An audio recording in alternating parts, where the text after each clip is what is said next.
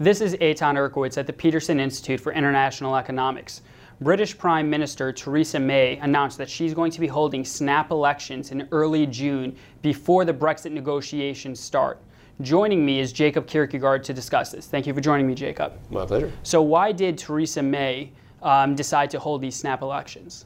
I think it's a combination of several things. I mean, fundamentally, the political temptation to do so just probably got too big. I mean, if you look at the latest opinion polls from the UK, the Conservatives are now 20 points ahead of the Labour Party, which is obviously suffering under, Jeremy Corbyn's, shall we say, erratic leadership. So she has a chance to, if you believe the polls, to get really a crushing majority.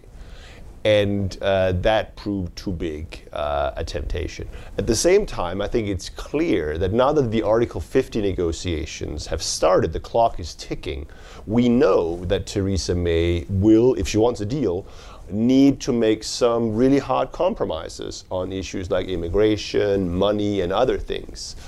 And that would likely upset part of her own party. And they may even vote against her. So by now going to the British people, asking for her own personal mandate, likely a bigger majority, she'll be in a much better position to basically tell her own sort of hardcore pro-Brexit, right-wing people to take a hike. So it greatly, potentially at least, strengthens her ability to implement the kind of Brexit that she wants. So how will this actually, if she wins, how would this actually affect the Brexit negotiations going forward?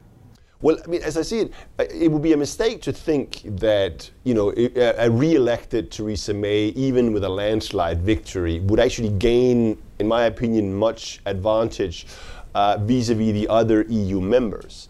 Because the basic logic of Article 50 remains, the 2-year window is here. If there's no deal at the end of the process, you have a very bad scenario for the UK economy.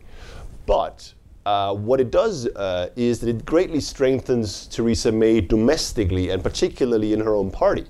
Because it basically means that she's likely to be able to push through the likely required tough compromises relatively to sort of an ultra-hard Brexit that some in her party wants.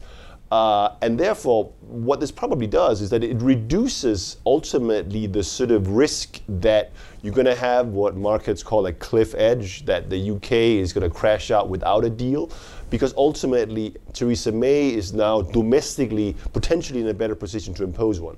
So is this vote really going to be a referendum on Brexit?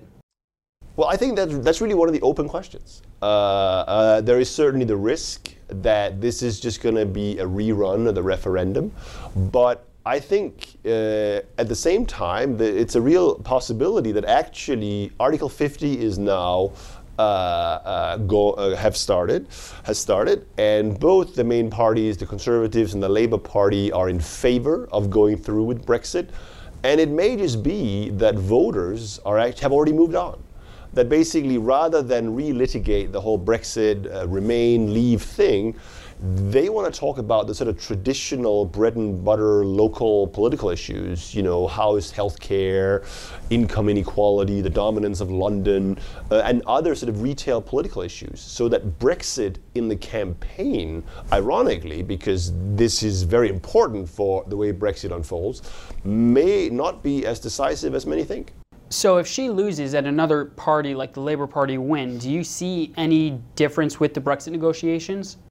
Well, I think if she loses and the UK needs to have either another prime minister or perhaps more likely that she needs to enter into negotiations with another party to have a coalition government, this will certainly greatly offset the timetable for any Brexit.